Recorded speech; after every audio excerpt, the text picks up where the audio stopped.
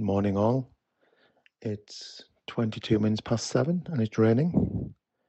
So I didn't send a message out when I was with Banky. He's now dried off. He's still had his little run. So the word Dharma is from the Buddhist tradition. Well, it's Eastern Indian. And it means a lot of things like the Buddha's teaching, but also it has another meaning. It's like we all have our Dharma, so to speak. And you could say it's our current of being. And it's like normally we are in our own way. We overthink. We sabotage ourselves. It's like we're in the water swimming against the current.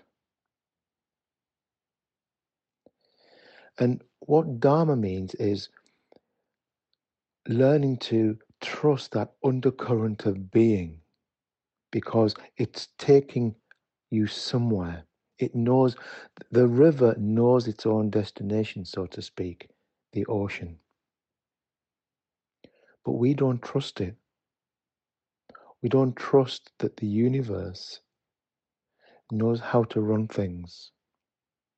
See, Banky does. He doesn't even think about the universe, doesn't even think about destination. And that's trust. He doesn't get in his own way, even with his condition. So that's why I suggest that you sit quietly each day, just looking at how you get involved with thinking. During the day, just pause, notice that you're thinking about a million and one things. The mind is creating stories about what's not happening, what's never happened, and what may never happen.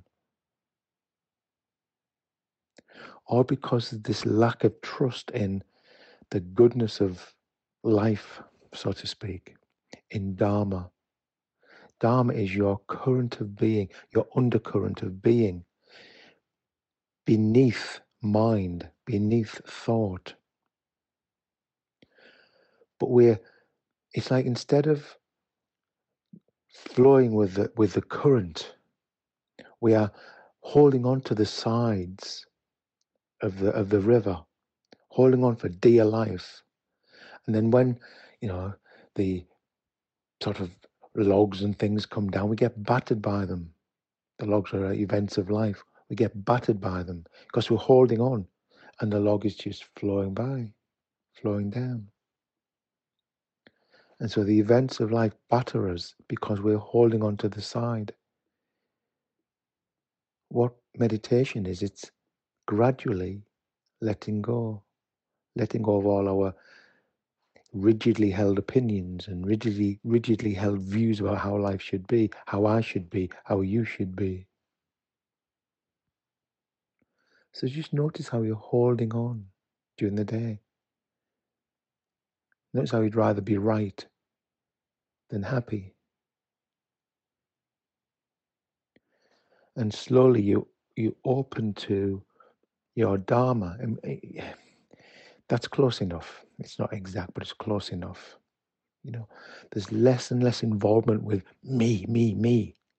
The more involvement there is with me, me, me, the more contraction there is, the more holding on there is, the more suffering there is. Notice all your self-centered thinking. Just notice it. Oh, there it is. Okay. Thank you. Bye-bye.